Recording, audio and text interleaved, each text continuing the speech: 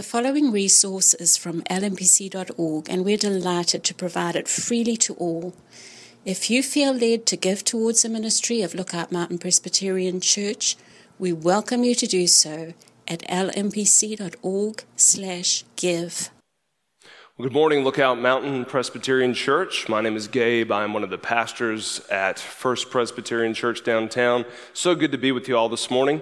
And I want to thank Brian for inviting me to be part of this George Long series. We love your church. We live up here in the mountain, know a lot of the members here, and so grateful for the many years of faithful service of Lookout Mountain Pres. Well, here we are in Genesis chapter 40 this morning. And the reason I chose this passage is because I think most of us are worn out. We are frazzled, we are tired, and we desperately want to get away from that. And was reading a book recently that talked about that the catchphrase we're all using right now is, I just want life to be good again. And thinking about that this morning, as we think about faith for the long haul, I came across some interesting facts about our bodies. We can survive, we humans, for 2 to 3 minutes without air. With training, it's possible to hold your breath for 11 minutes. By contrast, we can survive just 10 minutes at 300 degrees Fahrenheit, and we can barely endure 30 minutes in water that's 40 degrees Fahrenheit. We can survive 7 days without water, up to 7 days, and up to 45 days without food. Here's the point. Our bodies are amazing revelations of God, but they break down, and they can only take so much. And I think most of us know that about our bodies, but I wonder if we think about our souls the same way. And when we come here to Genesis 40, if you grew up in church or if you've had Sunday school, vacation Bible school, things like that, you kind of know the story about Joseph, but let's get a little bit deeper context here. The Joseph narrative begins in Genesis 37 and runs to the end of the book in chapter 50. We are in the point of the narrative where he's been sold into slavery by his brothers. He's been promoted to a high position in the kingdom of Egypt, and then his master's wife lies about him. And so he's thrown into prison. And let's make sure we understand what that term means. We all kind of have an idea of what prison is. It's not the prisons that we have today. A lot of them are bad, I know that. But this is an ancient world prison. So this is why when we read through the text, and you heard that word, the pit. So picture a cold, damp place with no indoor plumbing, a lot of misery, a lot of suffering, and that's where Joseph's life is. And it's important to remember where it started. It started with receiving direct revelation from God.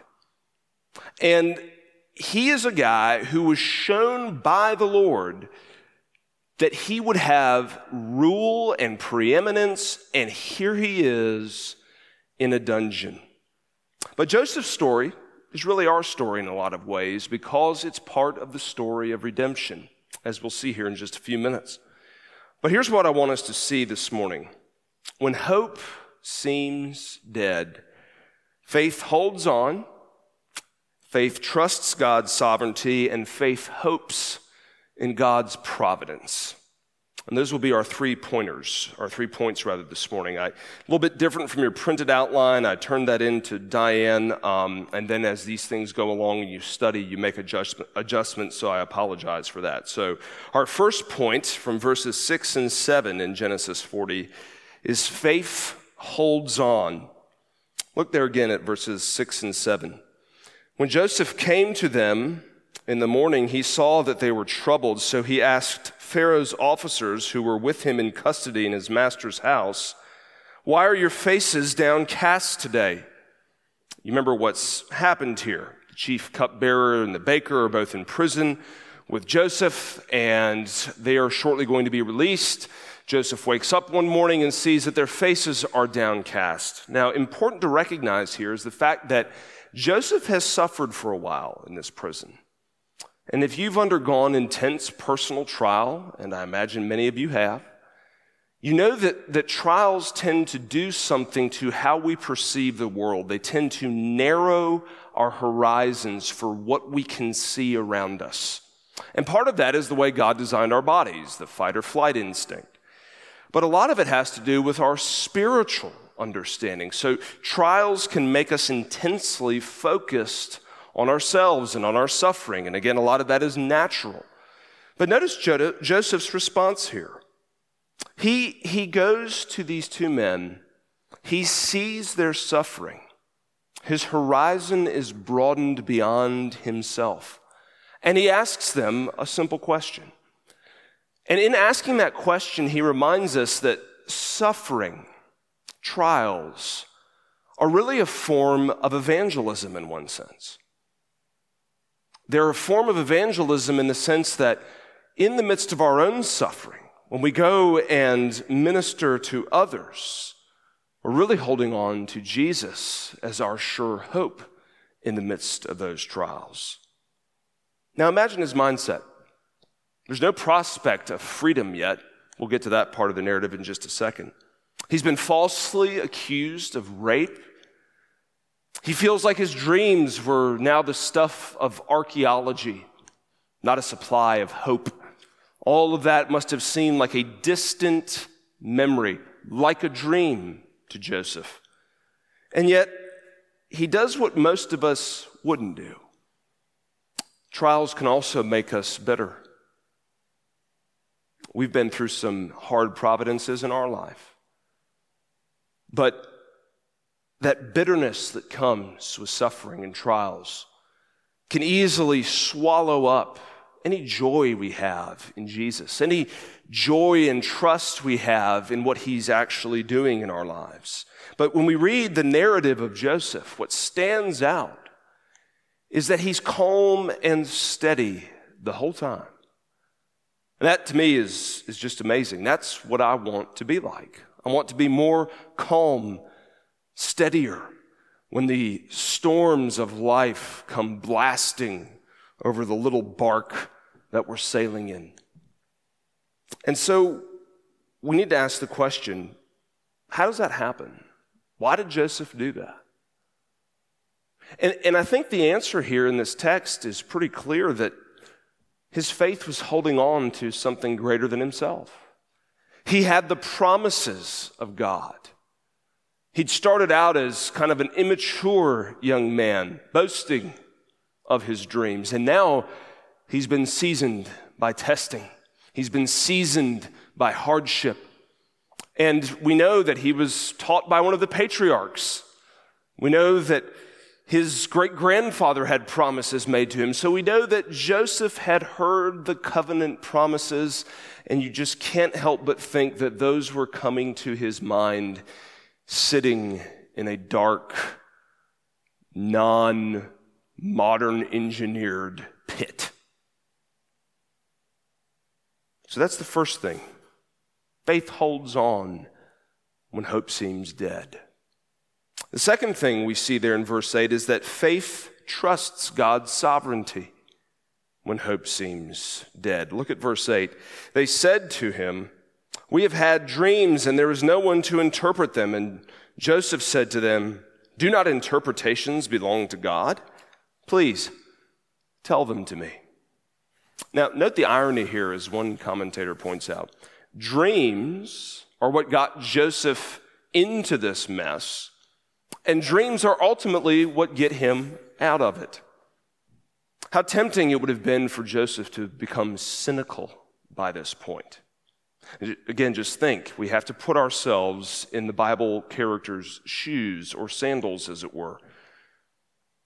Wouldn't it have been easy for Joseph to think to himself, so much for your dreams you gave me, God, so much for all of the things you promised me, all of that has landed me here.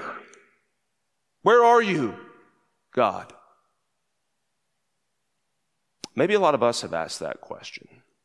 Maybe you're new to this whole Christianity thing and you just kind of maybe blow it off as one more religious attempt to get your attention. And whether we've followed Jesus for a long time or we're just kind of feeling this whole Christianity thing out, Cynicism might be the best character trait to describe our age. We've been let down a lot.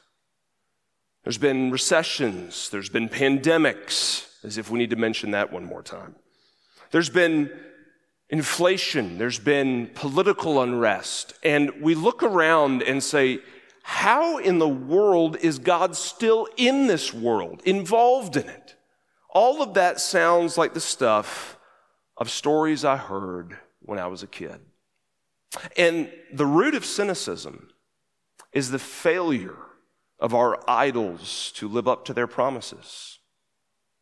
And what I mean by that is this. The reason why we get cynical so often is because we have expectations. And when those expectations are not met, particularly when it comes to our spiritual lives, it's very easy to just immediately say, see, I knew it. I pray, I don't get answers. I follow Jesus, bad stuff happens to me. And therefore, here's how the reasoning goes. God isn't very interested in me. He has forgotten about me. And I think we're kidding ourselves if we don't think that Joseph was probably tempted by that kind of reasoning. But what's his response? It's faith. He trusts the sovereign God whom he had learned about from his father and his mother's knees. He says to them, do not interpretations belong to God? Instead of going, yeah, I hear you. Dreams, whatever. He says, no, don't those belong to God? And again, we need to enter into the cultural situation a little bit here. At this time in world history, interpreting dreams in the Egyptian culture was, as one scholar pointed out, quite a lucrative business. So these guys would have been used to somebody going, yeah, okay, for a fee, I'll tell you what your dreams mean. But Joseph doesn't do that. He says the interpretations belong to God. He sees an opportunity to glorify God in the midst of his suffering, in the midst of his own trials, because his horizon has broadened to see the God of promise. He can say to them, let me hear them. And there's the rule for us, and really the key to Joseph's life. His trust, his complete abandonment to the all-controlling sovereignty of God to bring about God's own purposes for his own glory and Joseph's good. And here's the key. Even when Joseph couldn't see that good, didn't experience that good, his life looked anything but good. It looked terrible. And still, he says, God is not finished with me. His plans and purposes will not be thwarted, even by the circumstances I find myself in. My friends, do we love the sovereignty of God? It can be a doctrinal debating point, and when you read the scriptures, that is not at all what it was intended for. The Bible never debates it. It states it. And it states it for our comfort because our Father is good and generous and loving and kind, and he wants us to put our hands in his and say, I don't understand, and he can hear that from us. He can take that in, as it were, from us. And yet, at the same time, as we place our disappointments, our broken dreams, all of the letdowns just of daily life, never mind the massive trials, as we place those into our loving Father's hands, it brings him great joy when we abandon ourselves to him. And that's really what faith is in one sense, isn't it? It's letting go of thinking that we're sovereign. It's letting go of thinking that even for 1 second We were somehow in control of our lives, and so much around us is calculated to make us think we are in control of our lives. But God, in his goodness and gentleness, whether he has to take us to prison or has to allow us to wait for answers to prayers, or maybe even says no to some of our requests, he will gently remind us. He holds the world in his hands, not we.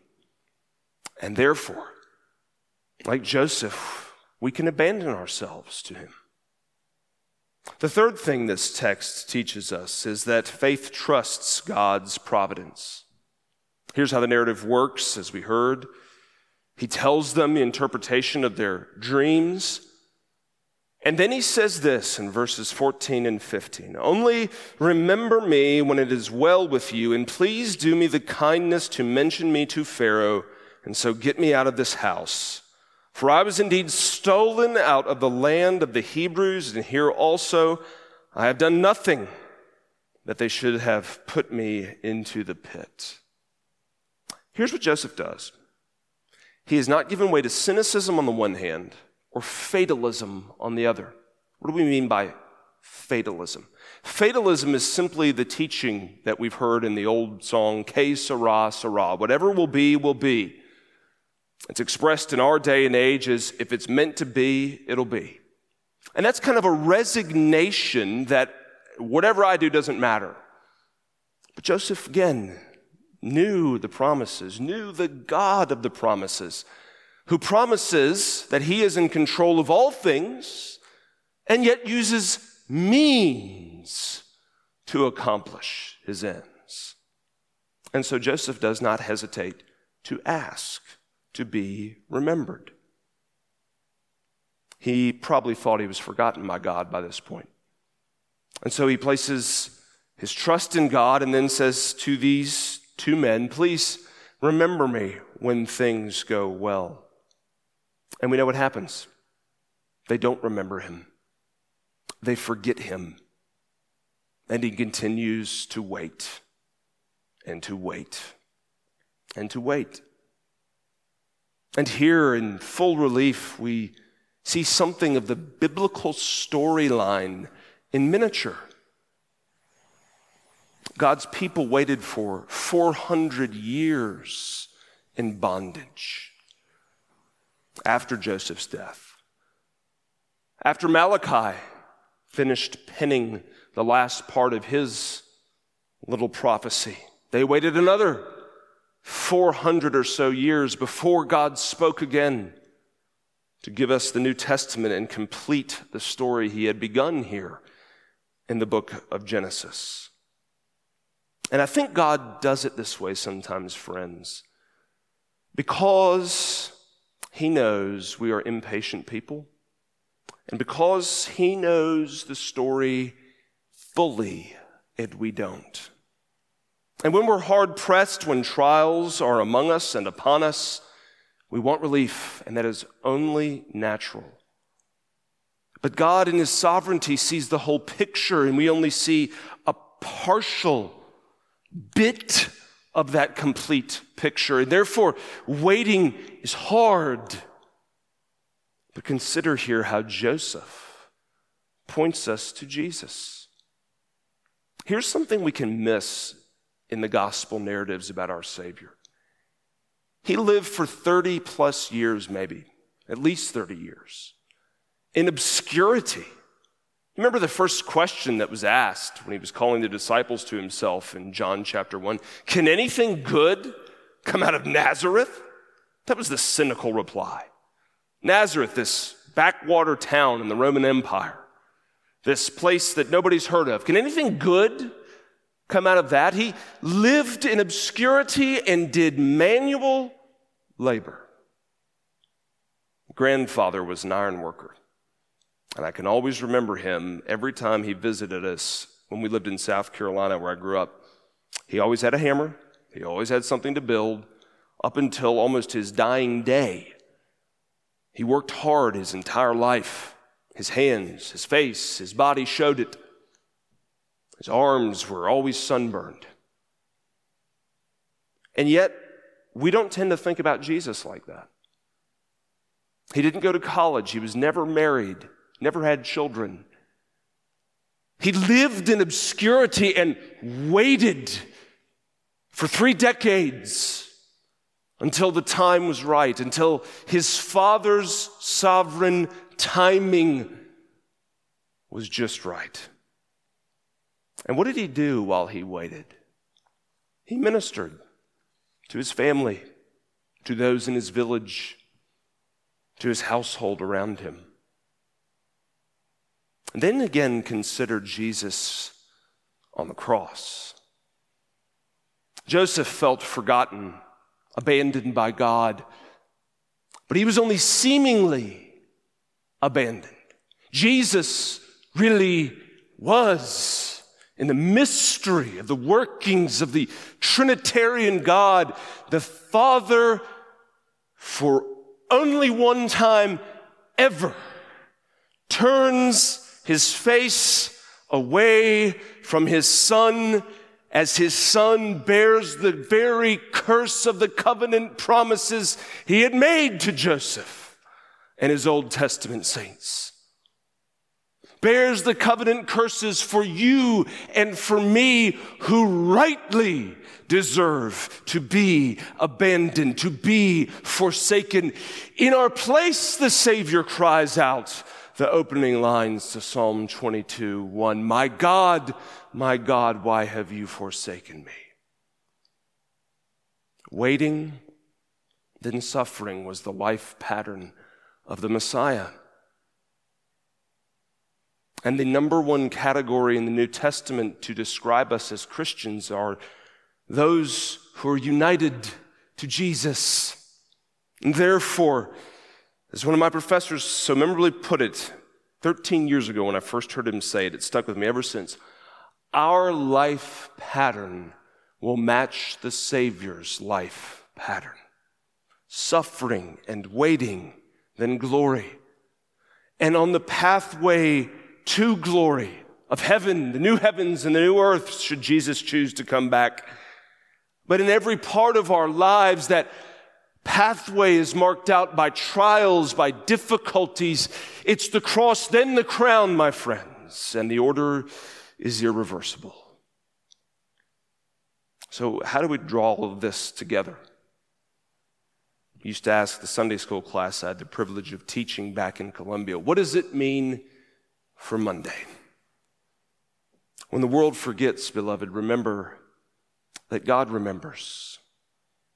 And the beauty of the story of the gospel is that while the world forgets us, here's what God forgets about us. He forgets our sins. He says, I will remember them no more. As far as the east is from the west, so far shall I cast your sins away from me.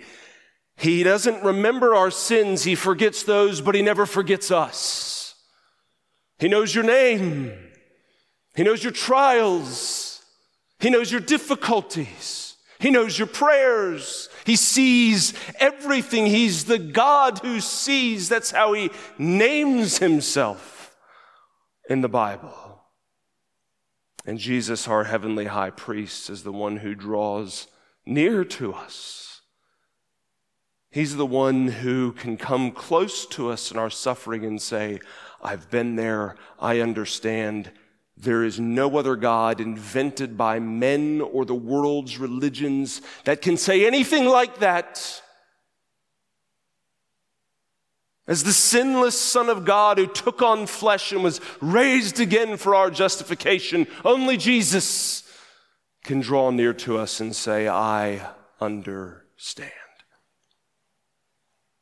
So when faith is hard and God seems absent, when the world is crazy, that's how it feels right now.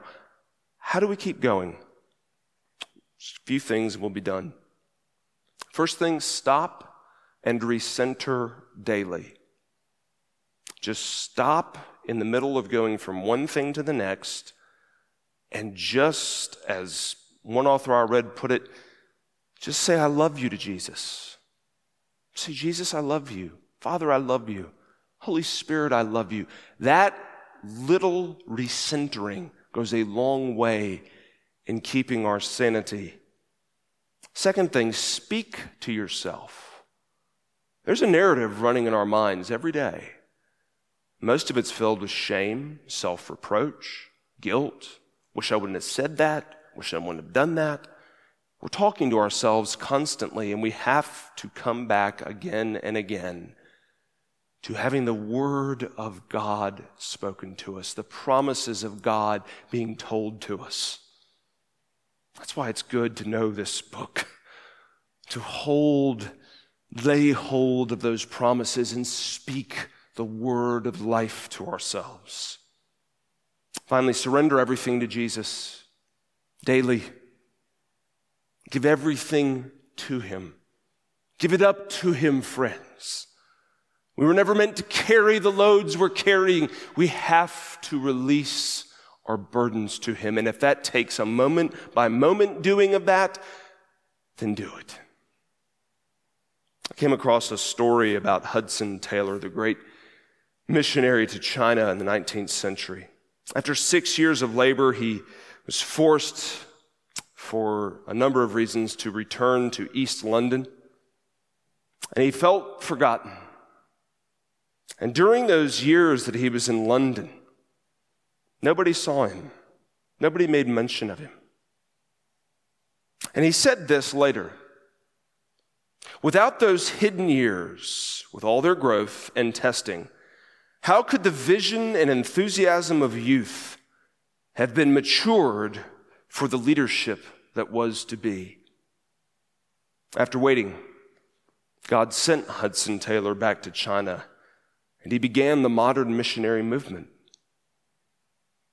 Friends, wherever we are this morning, whatever trials we're undergoing, no matter how much we feel forgotten by God, as one scholar put it so well, delay never thwarts God's purposes.